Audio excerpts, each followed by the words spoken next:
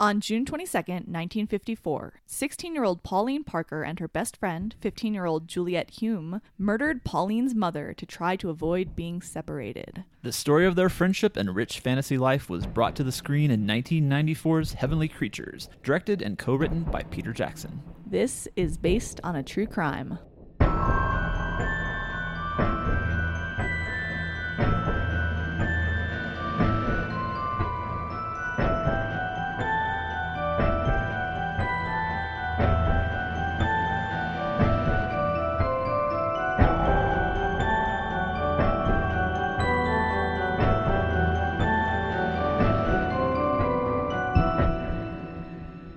I'm Chelsea, and I love true crime. And I'm David, and I love horror movies. And welcome to part 2 of our anniversary special. Yes. 1 year. 1 year. This is an episode, this is a movie that's near and dear to my heart. In fact, so near and dear to my heart that this was actually our first episode. Our first episode was on Heavenly Creatures. It was, yes. And it was not a great episode.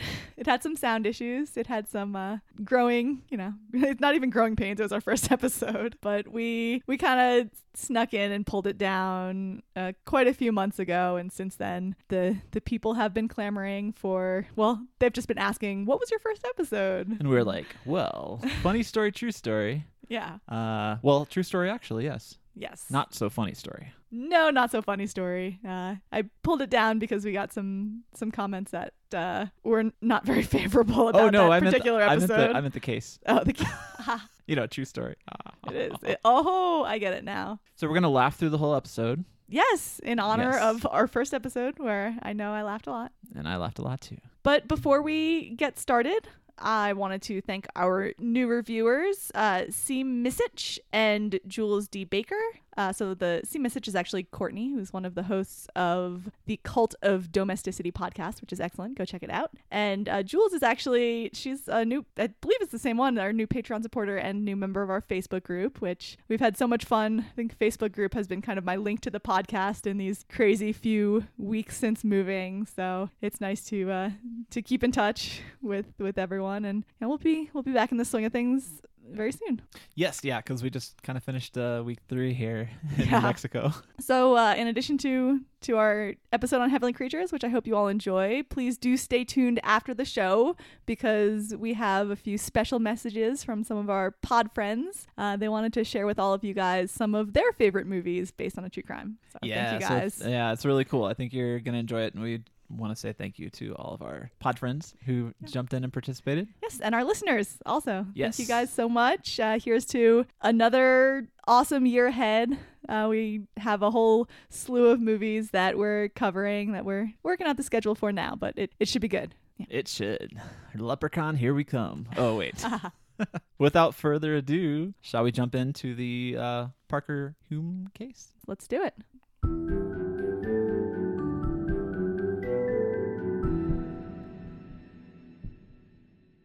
Juliette Marion Hume was born October 28th, 1938 in Blackheath, London. Her father, Dr. Henry Rainsford Hume, was a physicist, which, what else are you going to be with a name like that? Yes. And her mother was Hilda Hume. She was a pretty sickly child. She actually spent a lot of time away from home starting at a very young age. And in 1946, she was diagnosed with tuberculosis and she was sent to live with a family in the Bahamas for 13 months in hopes that a warmer climate would improve her health.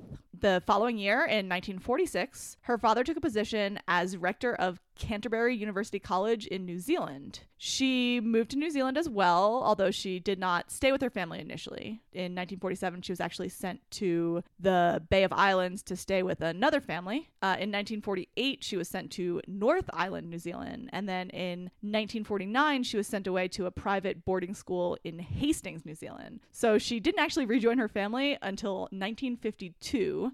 She was 13 at the time. And this is when she began attending the Christchurch Girls High School. And this was where, she would start this infamous friendship with Pauline Parker. Pauline Yvonne Parker was born on May 26th of 1938. She was the third child of Honora Parker and Herbert Reaper. Her parents were together for 2 decades, but they were never actually married.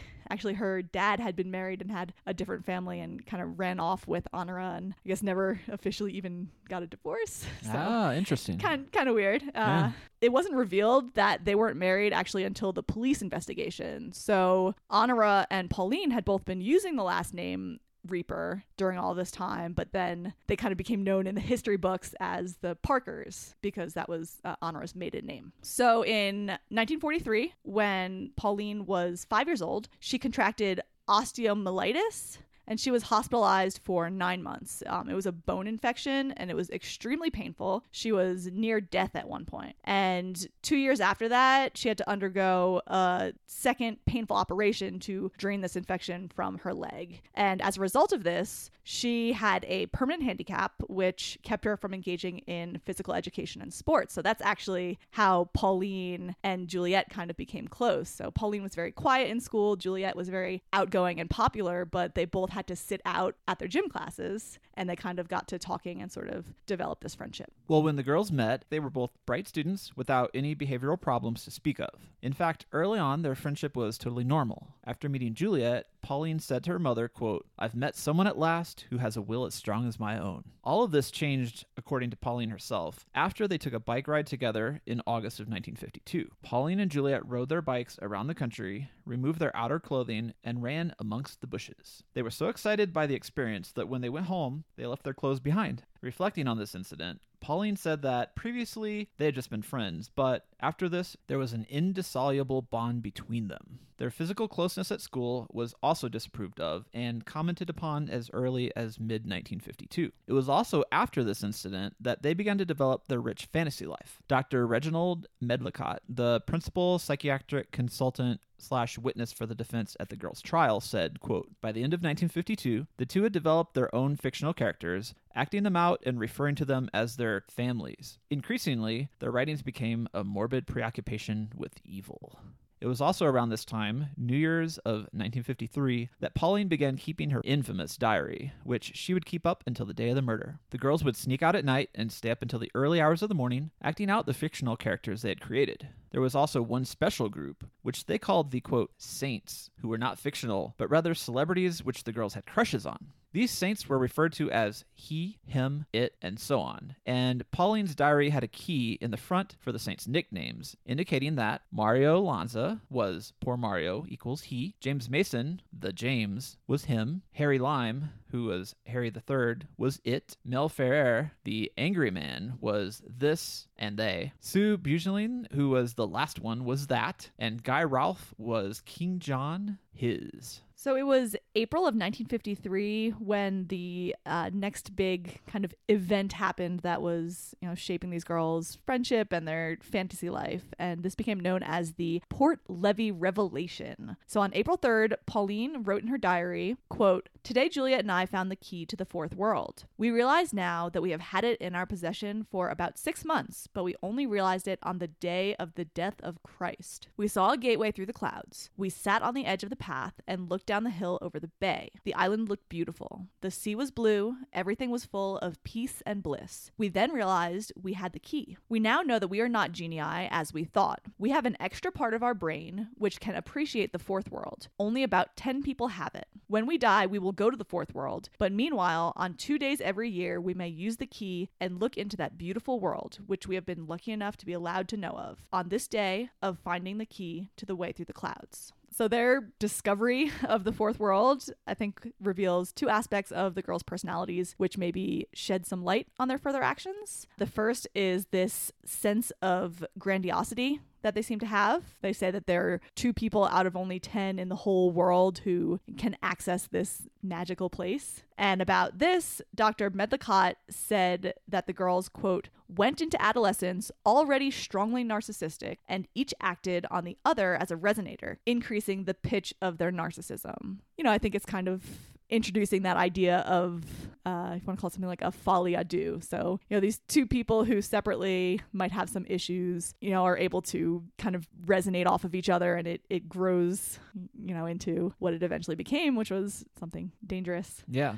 So the other aspect is that after this experience, this seeing and accessing of the fourth world, there's a pretty significant change in Pauline's writing. Her characters began to get darker and more aggressive, and the theme of murder was frequently discussed. In one passage, a female character says, quote, "I don't kill people. I thought you might like to know since you asked me some time ago. My father hasn't killed anyone for quite a while. I would like to kill someone sometimes because I think it is an experience that is necessary to life." In May of 1953, the girls were separated for the first time by Juliet's quarantine in a sanatorium after contracting tuberculosis. She remained there until September of 1953, while her parents traveled temporarily out of the country on a pre-planned trip. In later years, Juliet commented that she felt an extreme debt of gratitude and obligation to Pauline Parker because of Pauline's unwavering support and companionship during this, quote, dark and lonely time. Juliet referred to Pauline's friendship as a lifeline during her confinement at the sanatorium. It was also during Juliet's confinement that Parker began a relationship with a boy called Nicholas in her diary.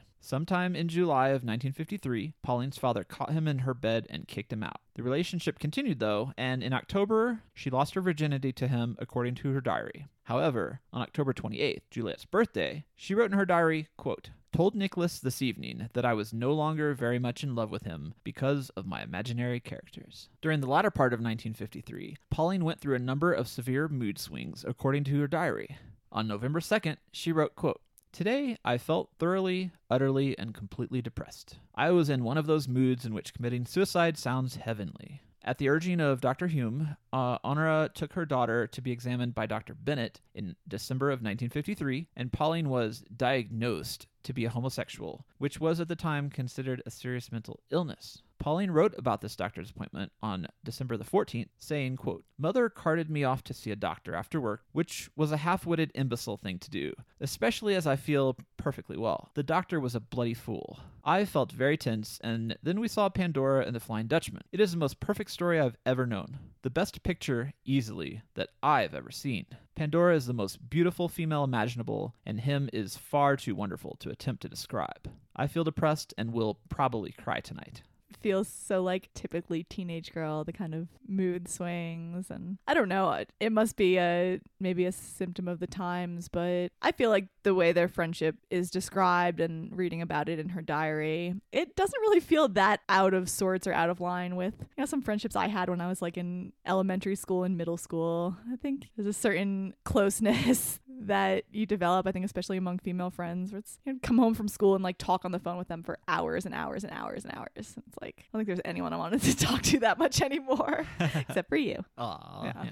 Well, after this diagnosis of homosexuality, Honora forbade Pauline from seeing Juliet over the holidays. On the 20th of December, Pauline wrote, quote, "Mother woke me this morning and started lecturing me before I was properly awake, which I thought was somewhat unfair. She has brought up the worst possible threat now. She said that if my health did not improve, I could never see the Humes again. The thought is too dreadful. Life would be unbearable without Deborah. I rang Deborah and told her the threat. I wish I could die. That is not an idle or temporary impulse. I have decided over the last 2 or 3 weeks that it would be the best thing that could happen altogether. The thought of death is not fearsome." So this is the first instance in the diary of Pauline calling Juliet Deborah. A short time before this entry, the girls decided that they should call each other Gina and Deborah, and those were 2 characters in the stories that they would write. So after this, Pauline was forbidden to see Juliet until January 26th. On New Year's Day, Pauline wrote in her diary, quote, "My New Year's resolution is a far more selfish one than last year, so there is more probability of my keeping it. It is to make my motto, eat, drink, and be merry, for tomorrow you may be dead." Right on. Yep, just like the Dave Matthews Band song. Yep. Well, during the time that the 2 girls were separated, the Hume household was crumbling following the arrival of Walter Perry. Walter Perry met Hilda in August of 1953 when she was acting as a marriage counselor and he was a client going through a divorce. They fell in love and their budding relationship was both known to and accepted by Henry Hume. Around Christmas of 1953, Walter Perry moved into a semi-private flat at the Eam homestead to live with the Humes. This arrangement generated significant gossip and social pressure, which precipitated the breakup of Hilda and Henry Hume's marriage. The affair coincided with the forced resignation of Henry Hume from his job.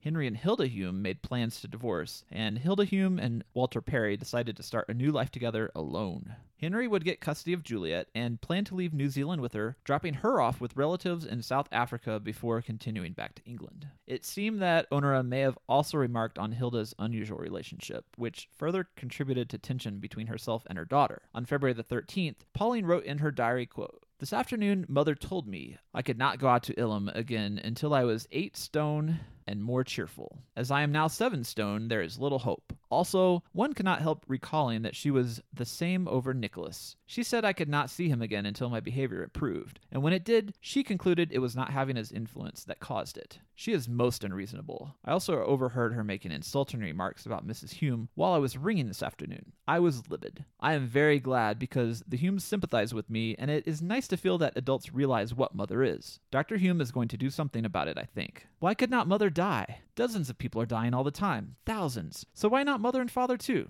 Life is very hard." I think that's the first instance in the diary also where the idea is introduced, which you'll see a lot more of that idea in the diary later on. But she did not want to be separated from Juliet, and it seemed that Juliet would be leaving soon. And what was standing in her way was clearly her evil mother. Yep. Yeah. Yep. Well, Pauline had formed a close relationship with Hilda Hume before the family upheaval, and Pauline believed that Hilda and Henry would support her desire to leave her family and join theirs. The family breakup, however, changed all that. And Pauline and Juliet started to come up with these sort of escape schemes. On February 28th, Pauline mentions a plan for the first time in her diary. Quote, "Deborah and I started discussing our quest for him. We have now decided to hurry things up terrifically. In fact, to start now. We had a marvelous time planning the life and the flight and how we will obtain all the money and what we will do. So their plan was to travel to New York together, where they would find someone to publish their books, and then they would go to Hollywood and become actresses. So every teenage girl's plan, right? Yeah, sounds fun. Yeah. But, in order to accomplish this, they needed money. And they came up with what everyone would do if they need money, right? Blackmail. So Yes. on April 23rd, Pauline wrote in her diary that on the previous night, Juliet caught Walter Perry in bed with her mother. And Juliet said that she told her mother and Walter about their plan to leave for America and, that they should give her money so that she, wouldn't tell her father, which her father already knew. So it didn't really matter at that point. But Walter still gave her £100 to buy permits. And actually her mother and Walter say that this was not the case, or that I guess they were in bed, but they weren't doing anything. It was like she was bringing him a cup of tea in his bedroom in the flat above Ilam or whatever. So Is that what they call it? Yeah, definitely a euphemism. So on the following day, April 25th, Pauline went to Ilam and the girls spoke with Dr. Hume about their plan. She wrote in her diary, quote, "He was both hope-giving and depressing. We talked for a long time, and then Deborah and I were near tears by the time it was over. The outcome was somewhat vague. What is to be the future now? We may all be going to South Africa and Italy and dozens of other places, or not at all. We none of us know where we are, and a good deal depends on chance." She ends the entry with, quote, "But one thing, Deborah and I are sticking together through everything. We sink or swim together." So I think it's kind of interesting that, she and Juliet would sit down with Dr. Hume and talk, and Dr. Hume didn't just immediately, shut her down, especially because he's the one that, suggested that her mother take her to a doctor. So he was clearly concerned about the relationship. And one theory is that, he didn't want to be the bad guy, and he knew that Pauline's mother would never let her go. So, maybe he had kind of introduced the idea of, it's up to your mother. Which, yeah. Ask yeah. your mom. Yep. Although Juliet's mother stated that it was made clear that Pauline would not be going with them, the girls were convinced that if Pauline could overcome her parents' opposition, she could leave with Juliet. It was just 3 days after the conversation with Dr. Hume on April the 28th that the idea appears to have struck Pauline for the first time. She wrote on that day, quote, "Life seems so much not worth living and death such an easy way out. Anger against mother boiled up inside me, as it is she who is one of the main obstacles in my path. Suddenly, a means of ridding myself of this obstacle occurred to me. me. If she were to die, I spent the evening writing and managed to finish my chapter. During the next 3 months, the girls spent an increasing amount of time together, with Pauline staying at Juliet's home frequently over the weekends. Every time they would finish writing one book, they immediately started another. Pauline wrote that they often took long baths together and spent hours together in Juliet's bed, unknowns to her parents. Around this time, Honora removed her daughter from high school and enrolled her at Digby's Commercial College instead. She said that Pauline had completely lost interest in her studies due to her focus on writing and that she had fallen behind in her schoolwork, although there was no indication of this in her school record.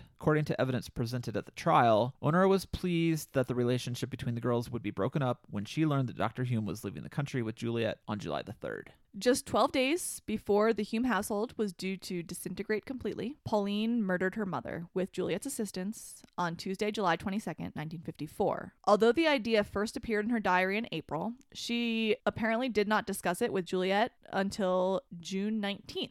Pauline wrote, quote, "We practically finished our books today, and our main idea for the day was to moiter mother. This notion is not a new one, but this time it is a definite plan which we intend to carry out. We have worked it out carefully and are both thrilled by the idea. Naturally, we feel a trifle nervous, but the pleasure of anticipation is great. I shall not write the plan down here, as I shall write it up when we carry it out, I hope." On June 20th, she wrote, "I tidied the room and messed about a little. Afterwards, we discussed our plans for moitering mother and made them a little clearer. Peculiarly, I have no qualms of conscience, or is it peculiar? We are so mad." And she did spell out moiter. That's not me. You don't just pronounce it that way? I don't just pronounce it that way. No, it's not a New Jersey thing. You're like, yeah, what's up, Doc? We're going to moiter some people. Yep. Well, on June 21st, the day before the murder, she wrote, quote, "I rose late and helped mother vigorously this morning. Deborah rang, and we decided to use a rock and a stocking rather than a sandbag. We discussed the moiter fully. I feel very keyed up, as though I were planning a surprise party. Mother has fallen in with everything beautifully, and the happy event is to take place tomorrow afternoon. So next time I write in this diary, mother will be dead. How odd, yet how pleasing." And that's what's morbidly upbeat or something? I don't know. It's a little Just gruesome, but Yeah. So finally, on June 22nd, she wrote at the top of the entry, "The day of the happy event." And she wrote, "I am writing a little of this up the morning before the death. I feel very excited, and the night before Christmas-ish last night, I did not have pleasant dreams, though. I am about to rise." I thought our wedding was the day of the happy event. But Yeah, I feel like in terms of the day that you're planning to murder your mother, probably Christmas and surprise party are two phrases that shouldn't come up. yeah, well, it's interesting that it's not code. She's not trying to hide her plans by using these alternate titles for the day. Yeah, it's like I was just planning her a surprise party. I don't know what happened. Yeah. Yeah. It is interesting, these cases where people keep such details in diaries. I feel like you don't really see that nowadays anymore. I don't know if just not as many people carry diaries, or maybe murderers got a little bit smarter about it. Yeah, if she had a Facebook, maybe it was like a picture of the rock in the sack or whatever. That's what it feels like, the equivalent of like posting it on Facebook or LiveJournal or something. Just Yeah. way too easily found. Well, that morning, Juliet collected a broken brick from her home and brought it to Pauline's house. Pauline put it into a stocking and carried it in a shoulder bag. Juliet carried a pink stone with her, which she had taken from a brooch. And the plan was for Juliet to drop the stone, and when her mother stooped to pick it up, Pauline would hit her with the brick in the stocking, which would deliver one fatal blow, which they could claim was the result of her falling and striking her head. After lunch, Honora, Pauline, and Juliet traveled to Victoria Park and got drinks at the tea kiosk. At 3:05, they finished the tea and headed into the park. They walked for about 15 minutes and crossed a wooden bridge where Juliet dropped the stone. Pauline pointed out the stone to her mother, who moved to pick it up. Rather than taking one blow, it took 45, with Juliet joining in on the attack. At 3:30, the girls returned to the tea kiosk, covered in blood, hysterical, screaming that Honora was hurt and crying for help. Kenneth Ritchie, a caretaker at the park, was first on the scene along with his assistant, Eric McElroy, and they could tell immediately that it was not an accident because they saw the half brick lying just 15 inches from her. Seriously, these girls are the worst criminals ever. Yeah. Just toss it into the woods. I know, 15 inches, that's really, really close. Well, by 8 p.m. that night, Pauline confessed to the crime when she was interrogated alone at Ilham. She tried to exonerate Juliet, hoping that she would escape punishment. And there are also rumors that that night at Ilham, the family destroyed evidence, not only burning Juliet's diary and writings, but they removed bricks. However, police found Pauline's diary, and the next afternoon, they interrogated Juliet again when she finally confessed to her role in the murder. Prior to trial, both girls were imprisoned in Paparua prison, where they listened to classical music, took long walks together, and wrote voluminously. On July 16th, they were committed for trial at a sensational inquest, where extracts from Pauline's diary were read, beginning worldwide publicity and interest in this case. The trial began on August 23rd of 1954. The girls pled not guilty by reasons of insanity. Testifying for the defense, Dr. Medlicott interviewed the girls for a total of only 7 hours each and diagnosed them with paranoia of the exalted type, a variety of schizophrenia. The prosecution called 3 expert witnesses who also interviewed the girls, Dr. Stallworthy, Dr. Seville, and Dr. Hunter. They all testified that Pauline and Juliet were legally sane. On August 28th, during the closing address, Crown Prosecutor Alan Brown famously stated, quote, "This was a coldly, callously planned, and carefully committed murder by 2 precocious and dirty-minded girls. They are not incurably insane, but incurably bad."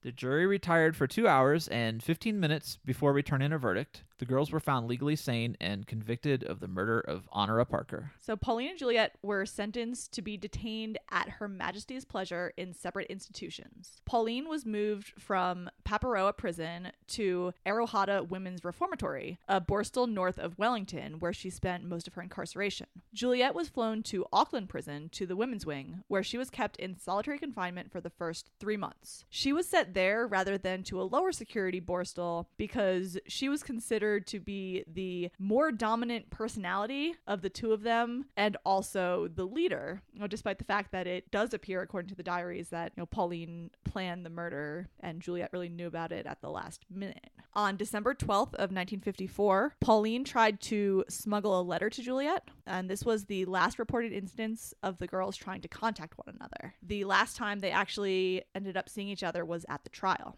Oh, that's sad. Yeah, well, maybe for the best, though. Yeah, I mean, Yes. the death of the mother, of course, was very sad. It just, In December of 1959, the New Zealand Secretary of State for Justice announced that the 2 girls, now 21, had been released from prison and given new identities, and that neither girl knew where the other was living. The girls served only 5 years for their crime. In 1995, renewed interest in the case, based on the release of the movie Heavenly Creatures, unmasked successful Victorian mystery writer Anne Perry as Juliet Hume. She had moved to Scotland to be near her mother, and she took the surname Perry from Walter Perry, who had at that point been married to Hilda. She spoke publicly about the case on a number of occasions since then. Pauline Parker had also been tracked down, and it was found that she was living in England. So actually not too far away from Anne Perry. She had changed her name to Hilary Nathan, and according to her sister Wendy, she is now a devout Catholic who lives a life of solitude. While Pauline, or Hilary,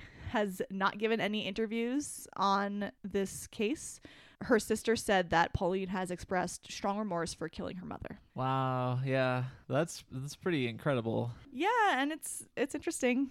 The girls had dreamed of writing stories, and one of them actually, I guess, achieved that. She's very successful, although it is pretty creepy to, see some passages that she's written now in her fiction novels that are about murders and blunt force trauma to the head, and it's I feel like I'd be kind of creeped out reading that, knowing what she took part in, even though they were both young. I think that, one thing I wanted to talk about was maybe the fairness of their sentence. And I think that someone of that age, 16, 15, even the United States, yes, you can be tried as an adult, but there are people who don't, and they do get released after serving a short time for what is a pre-planned murder. Yeah. Well, it's interesting in that, after they were given the sentence and they didn't see each other, they served 5 years and then just completely quiet until sort of their identities are unveiled, I guess, due in part to the film Heavenly Creatures. Yeah, So that's 35 years, something like that? It's, I don't know. If it was 5 years of their crime, whenever they got out, would it have been like the mid-60s? It would have been like 60s. Yeah, early 60s, yeah. Yeah, it is pretty crazy. It's interesting that no one would have thought to try to track them down, but I also feel like this was an age before the internet where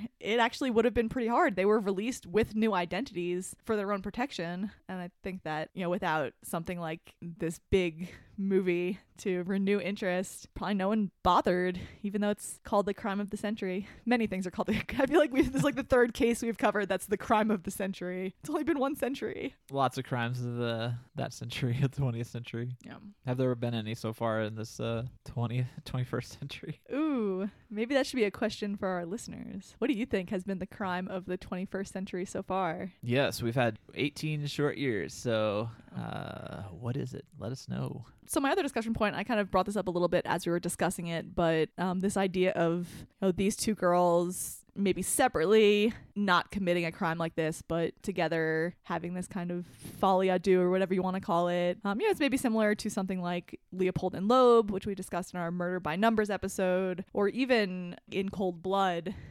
Two people who, separately maybe even might have been criminals, but this one particular crime, would it have existed without the two of them? And for me, at least in this case, it seems like it really was because of this very intense friendship. And the threat of them being separated, right? I mean, it seems like the weight of the blame on her mother was sort of the driving factor.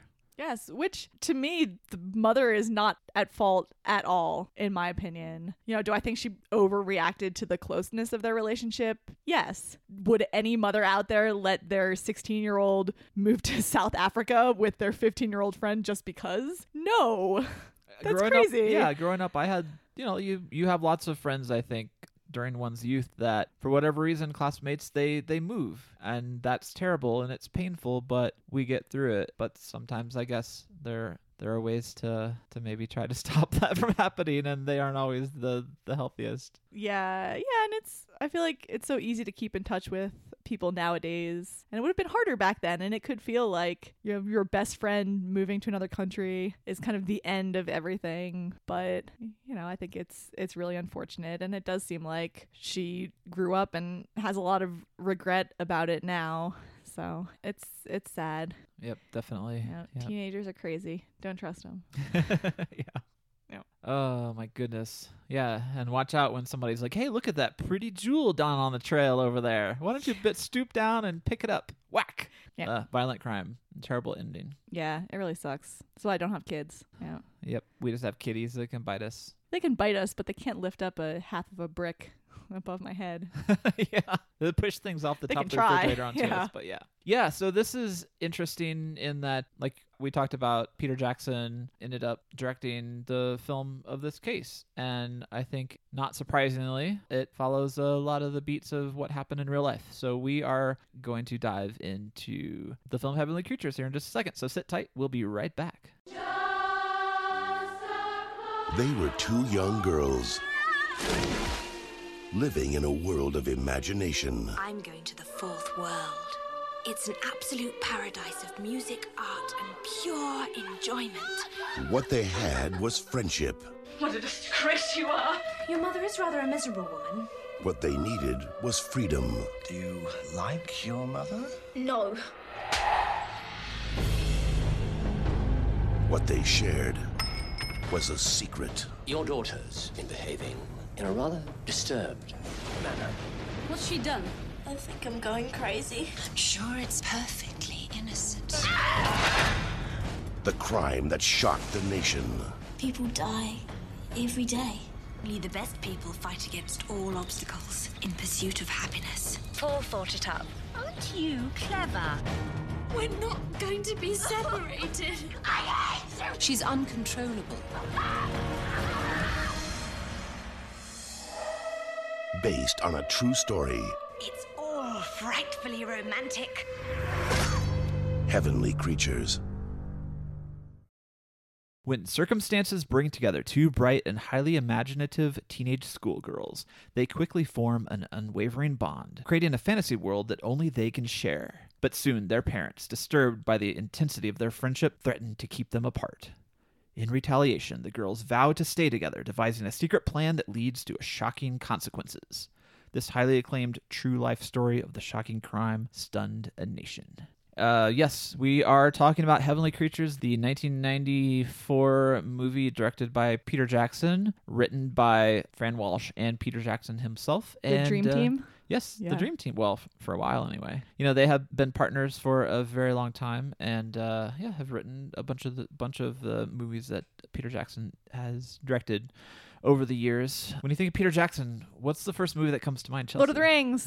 Yeah. Well, Lord of the Rings trilogy. Absolutely. That was the first thing that brought him on my radar. I know that you saw many of his earlier movies that are a little bit more, well, I wouldn't say they're more up your alley since you're also a dork like me. I think the Lord of the Ring trilogy is an amazing achievement in filmmaking. Sadly, they were followed up with the Hobbit trilogy, which is not so good. Yes, not so good, but he seems aware of it. He does. Yeah. But gosh, Heavenly Creatures, I feel like it really turned his career on its head and kind of set him off in a bit of a different direction, because at the time he was known as a splatstick director. His films were horror movies made in New Zealand on a shoestring budget. They were gory and gross. And awesome.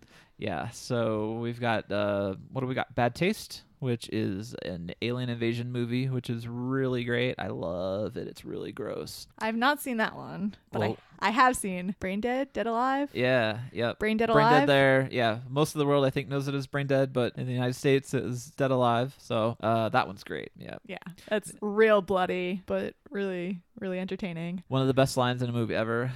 I kick ass for the Lord. Yes. And then Meet the Feebles, the weird puppet sex movie, which is like a film noir. Just, it's really wild. They did puppet sex before Team America did puppet sex. They did, yeah. They definitely did. There's nothing new under the sun. Except maybe puppet sex when that movie came out. Yeah.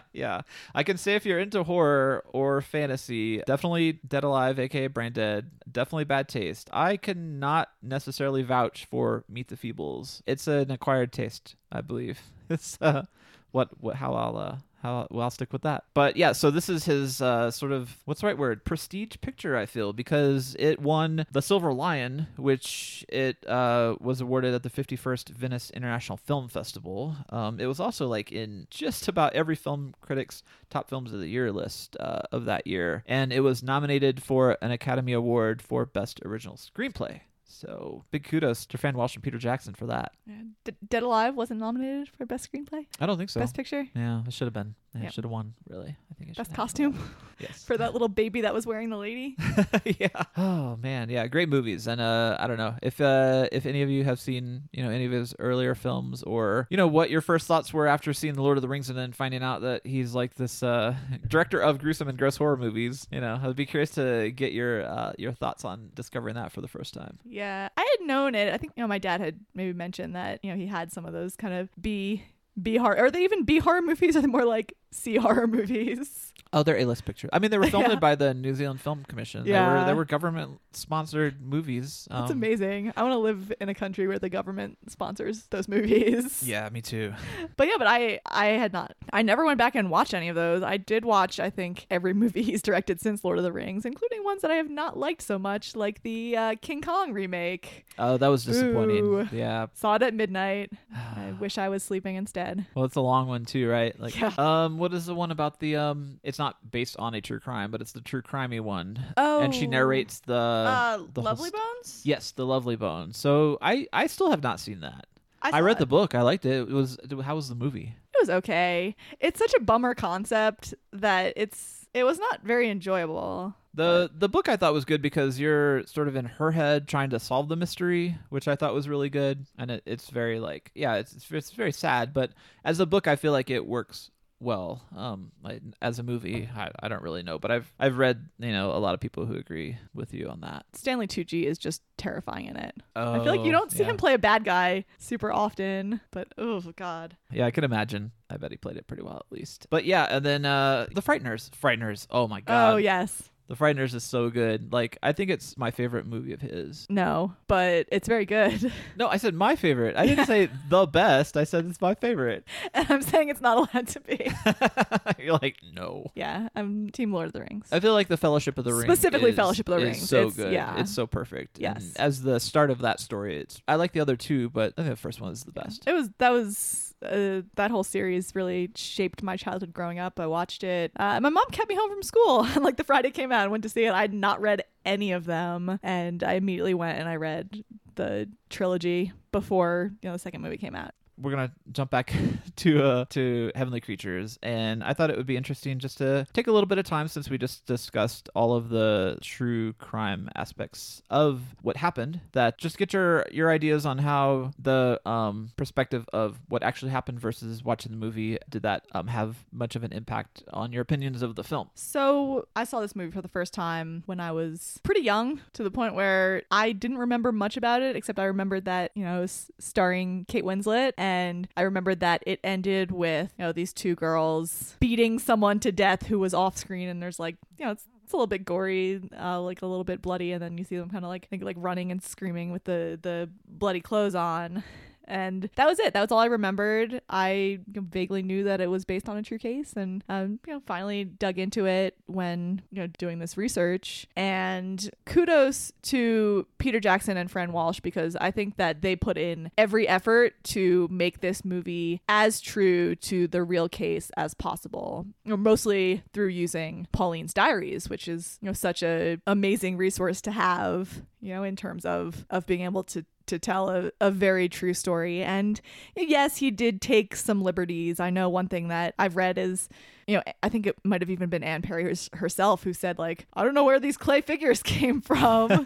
Yeah. But then in contemporary sources, people have talked about like walking around the house at Ilham, and they saw these like clay figures on the mantle that I guess, she had made, or maybe she and Pauline had made. So, he definitely took this like fantasy thing and went with it, which clearly that's his passion. Having this fantasy world with these big clay figures, it's really amazing to see. And the visualization of the fourth world, I think you have a few choices when you're going at this story, and you could make it very true to life and just have it be about them just writing and talking about this. But the fact that he chose to present it like we can see it as the audience, I think was very smart. And it really made, the movie, I think, having that magical kind of aspect and like that beauty, contrasting with the fact that they're planning and carrying out this murder, I think is very interesting. I think it's a good choice. And I think that's a reason that, this movie has really had a lot of staying power and, was so well received, is that it's not just a dark story about two teenage girls making an awful, terrible decision. So I think that he's great. I can't imagine a better take on this story, for sure. What about you? It's interesting because going over the true crime aspect of it, I guess I really didn't think about it at the time of it being a real account. It just seemed like, I don't know, a fantasy drama that took place in New Zealand when I first saw it, whenever it hit home video, probably 95, I'm guessing. So the year after it came out in theaters. And then when we watched it for screening for this episode and thinking about it from a true crime aspect, I was really surprised with how many of the elements of the true story were held intact for the movie. There was a lot less of the fourth world clay figure stuff in the movie than I kind of remembered. See, that's what stood out to you. What stood out to me was just the one scene where the murder happens. Yeah. Yes, I really enjoyed it this time, watching it with the real life element in mind. I think it's a beautiful movie. I think it tells the story of Pauline and Juliet in a really like emotional way. Yeah. I think that, usually people talk about chemistry between actors and it's about, the more romantic relationships. But I think that the friendship between Juliet and Pauline, which Melanie Lynskey played Pauline and Kate Winslet played Juliet, it felt so real. They really seemed to have this genuine affection for one another. And they were both they were young and they were quite inexperienced, and they just really did an amazing job. It was a feature film debut for both of them. Yeah. So, and especially in the case of Melanie Lynskey, she was cast 2 weeks before they started shooting. And I guess Fran Walsh found her at the last minute while taking a look at local high schools for girls who looked like Pauline Parker. She looked so much like Pauline Parker. Well, that's the thing for Kate Winslet as well. They really did look towards, young women who were similar in physical features. Yeah. And it's so lucky. I mean, they've both gone on to have very great careers and, are obviously still working actors. So it's pretty remarkable that you go into a high school and pick a girl like, hey, you look like this murderer from 1950. You want to be in a movie? And she's been in a ton of some of my favorite movies. Yeah. So I know we haven't seen Girl Boss, I think it only lasted one season on Netflix, but I saw that she's in that, and she's done a lot of television work and movies. We actually, in the last, couple years, the Netflix film I Don't Feel at Home in This World Anymore was really good. So if you guys dig Melanie Linsky, or even just like as a woman who has had it kind of movie, highly suggest checking that out. She also plays the not so evil stepsister in Ever After. It's such a cute movie. Definitely check it out. If you haven't seen it, if you're into rom-coms. Yeah. Some of you must be, please. Yeah. She's in But I'm a Cheerleader. Oh my gosh, that's a great movie too. Yeah, really good. And in the upcoming Stephen King Hulu series Castle Rock. So I don't know who she plays in it, but I saw she's listed in a bunch of episodes. So and I guess we'll find out soon because I know how eager you are to watch that. Yeah, I think the first 3 episodes premiere towards the end of the month, and this is June, so coming up soon. And then you mentioned Kate Winslet. I mean, she has been in so much. Yes, I mean, yeah. Kate Winslet, who's that? No. Yeah. Oh, have you seen Titanic, Chelsea? Have I seen Titanic? Have I seen Titanic more than 10 times in theaters? Yes. Yes, I have. Have you seen Sense and Sensibility? Yes, of course. What about Eternal Sunshine of the Spotless Mind? It's only my actual favorite movie of all time. I might have seen it a few times, yeah. Nice. You should sneak references to that film in like I sneak in references to Freddy Krueger. I feel like it has less, I don't know, real life opportunities. Yeah, I guess so. It's a mouthful to say the name. But yeah, great movie. Yeah, the rest of the cast, a lot of them are New Zealand actors, so I'm sorry if like a lot of them, we don't have their standout roles. But if you have a favorite, supporting actor in Heavenly Creatures that don't get quite the shout outs that Kate Winslet and Melanie Linsky have, please let us know. I mean, the actor that played Honora Parker, Sarah Pierce, she played Hilda Bianca in 2 of the 3 Hobbit movies. And so it's a great cast. Diana Kent plays Hilda Hume, and Clive Merson plays Dr. Henry Hume. So really good cast. I thought that it was a very naturally cast film as well. Yeah, absolutely. One thing that I really liked about the movie, more so than even what I could find to read about the case, is that Peter Jackson really seemed to flesh out the family dynamics. So you do get these moments of some real warmth between Pauline and her mom and her dad, and more so than what reading about the true story will tell you, because we know that they have a strained relationship. Obviously, she ended up killing her mother, but to kind of see these moments, where they're just being a family, I think puts it more into perspective, because although she doesn't write about that in her diary, they very likely happened. I think that it was not all bad. Speaking of bad or good, I have a couple taglines for this movie. You want to go through them? Oh, absolutely. All right, the first one is, the true story of a crime that shocked a nation. It's quite generic. Could put that on every movie that we've talked about on the show. All right, not all angels are innocent. Ooh, I really don't like that one. Yeah, not so good. From a secret world no one could see came a crime no one could believe. I do like that. And I think that even though, it wouldn't be my choice for a tagline of the true story, I think that with the way, their fantasy world is brought to life by Peter Jackson, I think that it does make sense. I think that it kind of deserves a spot in the tagline. So I like that a lot. That's definitely my favorite.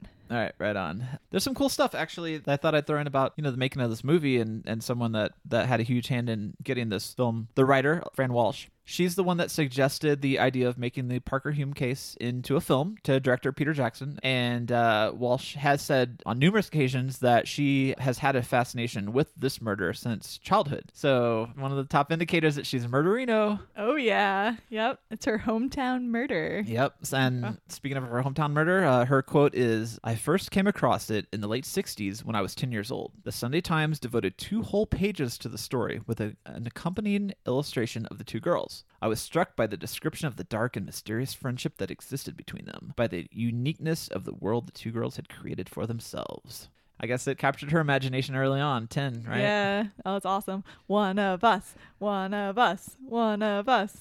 Yep. Yeah. And, Peter Jackson, going along with that, he says Heavenly Creatures is based on a true story, and as such, I felt it important to shoot the movie on locations where the actual events took place. So a little bit of that, wanting to be true to life and to be genuine, which it's interesting. I wonder what the cast was thinking at the time, having a majority of them New Zealand crew, and probably with a pretty good knowledge of this crime, shooting in the locations where a lot of it happened must have been quite interesting. Yeah, well, I think that because he did try to make this story so true to the real events, it almost makes it a little bit more respectful.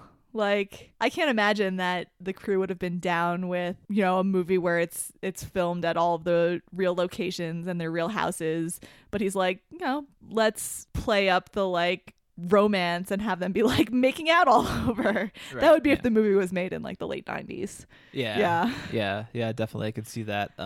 So some of these spots, the tea shop where Honora Parker ate her last meal, they filmed there. It was knocked down just a few days after they were finished filming. Peter Jackson has also said that when they got to the location where the murder actually happened, the dirt path, that it got eerily quiet and that the birds stopped singing and it just didn't seem right. So they decided to move a couple of 100 yards down the way and film it. Because the ghost was there being like, what you doing? Yeah. I'm watching you. What are you up to? Yeah. Yep. They kind of got spooked themselves. So, That is spooky. Yeah. Man. The other thing that was kind of pulled from real life is that the journal voiceovers in the film, and they're from the actual real diary entries that Pauline Parker wrote, and the characters in the stories, if not necessarily the stories themselves, and the make-believe world are also authentic. Yeah, and actually quite a few of the entries from the journal that we read when we were discussing the true crime, those same ones were picked for the movie as well.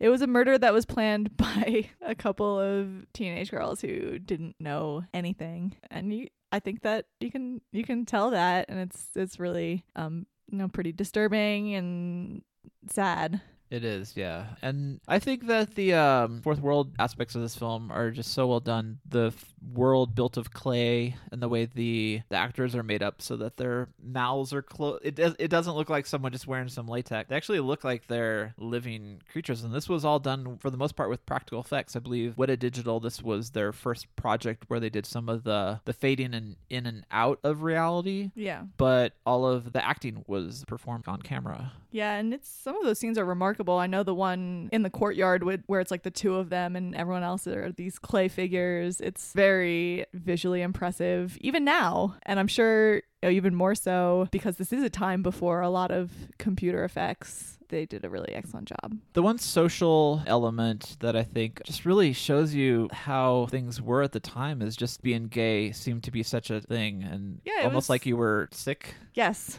And Gosh. that's why she was brought to the psychiatrist. It happens in the movie. It happened in real life. And, I'm very pleased that for the most part as a society, we are beyond that. Happy Pride Month. Yep. Yeah. But I think it is tough. And I think that, maybe it does say something about the relationship between the girls and their parents, that this isn't something that they could just talk about. Right. Yeah, thumbs up on Heavenly Creatures. Oh yeah, 2 big thumbs up. Yes, awesome. And let us know what you think of the movie as well on various forms of social media. So as we wrap up this episode, though, just wanted to end with now give you guys an insight into what we're being entertained by now, and maybe check it out. These are kind of our recommendations of sorts, not always true crime based. But Chelsea, what's your now playing? My now playing is The Handmaid's Tale. Aha, so yes. We just binged the first season and are caught up with the second season. Gosh, in the last week. I just started it and couldn't stop watching it. It's very intense. It is a huge downer, but it's also incredibly well done. And I think that the resilience showed by many of these characters is very inspiring. And I'm really excited for the next few episodes to come out to see where they're going with season 2, because I have no clue. That's really good. Yeah. What about you? What's your now playing? Well, my now playing is more of a just finished, but it's 11/22/63 by Stephen King, and it is about a character through a series of strange events finds himself able to travel back in time and devises a plan with a little help to stop the assassination of John F. Kennedy. It's a great time travel novel. I listened to it via audiobook and started it on our drive from Ohio to New Mexico and just finished it. It's a long one. I think the audiobook was 36 hours, something like that, and I loved it. It's really good. It has a lot of surprises. It has some interesting connections to a little bit of Stephen King's earlier work, and I loved it. That's now playing. Do you have a coming soon? I do. My coming soon is I, Tonya. So it is now on Hulu, according to all of the advertisements that popped up while we were watching Handmaid's Tale. And also according to Debbie, who posted it in our Facebook group. So I'm pretty excited to watch that one. And who knows, maybe do an episode on it. That might be a fun one. Yeah. Yeah, a little less depressing. Not a murder involved, just maiming. Yeah. What's your coming soon? My coming soon is more of a halfway through, and that is The Outsider by Stephen King, which is his latest novel that just came out. And I think a lot of you who are into true crime may really dig this. It is about a little boy that is found gruesomely murdered. It is about the man that they accuse, and then the events which transpire that make it a lot more complicated than it seems. Yeah, it's really good. Yeah, I'm excited. I'm gonna have to check it out soon because your description last night sold me on it. Right. Yeah, I'm withholding evidence in this description because I don't want to give anything away. But yeah, it's really great. So check that out. Yeah. Well, while we're on our coming soons and talking about recommended viewing and reading, I think now might be a good time to take our little break and hear some movie recommendations from our pod friends. Yes, here we go. Hi, this is Ben from the Mysteries and Urban Legends podcast. My favorite movie based on crime, on like a true crime, would have to be Boys Don't Cry. I feel like Brandon Tina's story is like a very, very important story that needed to be told. The movie was like really well made. It was told with a lot of class and with a lot of compassion, and it was a breathtaking movie. And I think it's a very important movie and probably one of the best true crime movies ever made. I'm Alex, and I'm also from the Mysteries and Urban Legends podcast, and my favorite movie based on a true crime is Heavenly Creatures. I really loved the story, and it's just a interesting little look at two young girls' lives. So, yeah, I hope you enjoy Based on a True Crime. Thanks, guys. Bye. Hi, I'm Olivia. And I'm Tashana, and we are from Something's Not Right. My favorite movie based on a true crime is the 2007 film Zodiac, directed by David Fincher, which is based on the 1986 book of the same name by Robert Graysmith. And it's about the manhunt for the Zodiac killer in and around the San Francisco Bay Area during the late 60s and early 70s. And he was never caught.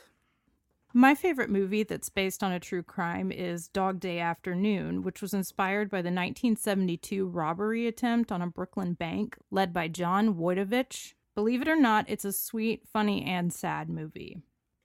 Collectively, our favorite movie that's based on a true crime is Henry, Portrait of a Serial Killer. Henry is based loosely on crimes committed by serial killers Henry Lee Lucas and Otis Toole. Hey, I'm Ashley from That's Weird, and my favorite movie based on a true crime has to be Zodiac. I know, I feel like that's kind of common or basic, whatever. I love a good unsolved mystery, and Jake Gyllenhaal is very, very handsome. So to me, it's the perfect movie. Oh, and congrats on your podcast anniversary. That's huge. Thank you to everybody that contributed. It really made our day listening to all those come through.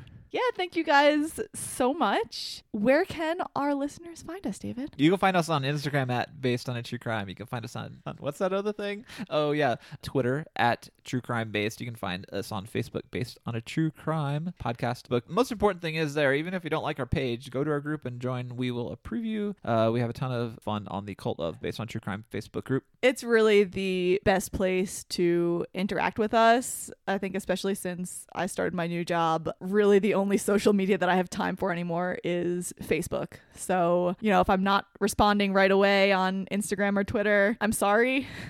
Please find me on Facebook.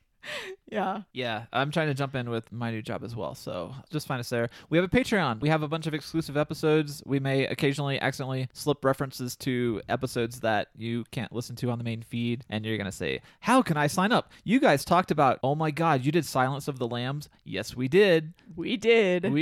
What else have we done? We did Chicago. We did Chicago. We did Fire on the Sky. Yeah, that was our most recent one. Yes. And we've got one coming out later this month that is going to be about vampires. Yes. So I think that's going to be a lot of fun. But to listen to that episode, you got to give us at least $1. $1 a month. That's all it takes. Yes. Yep. Consider it supporting, these episodes. Yes. Either way, we appreciate your support and for being a listener. I think that's it for social kind of stuff. If you want to see what I'm up to in the art world, please follow me on Instagram at LabCreature. Our podcast theme and supporting music was composed and conducted by Nico Vitisse of We Talk of Dreams. You can find him on Twitter, the handle at We Talk of Dreams, and the website wetalkofdreams.com. He has a great Instagram as well. As the thunder rumbles in the distance. It's raining here. I wish I could bottle up the smell and send it to all of you because rain outside of a city, it's nice. We had to close our windows and shut our doors. And now we're about to open our windows and open our doors. Yes. Speaking of doors, just remember, death is but a door. And time is but a window. We'll be back.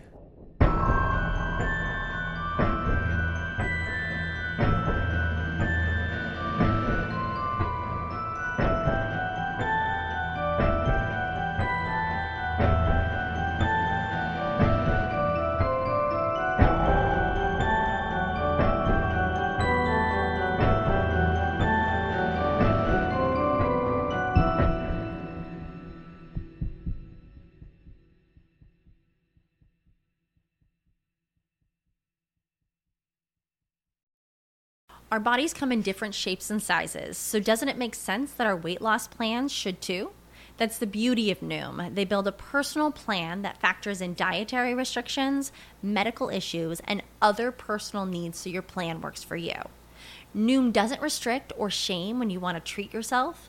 Their flexible program focuses on progress instead of perfection. You don't have to give up carbs or anything. And with their daily lessons, you can learn something new about your food choices every day. After just a few days of using the app, I learned how to recognize cues for overeating and how to choose the right foods to feel full. Stay focused on what's important to you with Noom's psychology and biology-based approach. Sign up for your trial today at Noom.com. That's Noom.com. And check out Noom's first ever cookbook, The Noom Kitchen, for 100 healthy and delicious recipes to promote better living. Available to buy now wherever books are sold.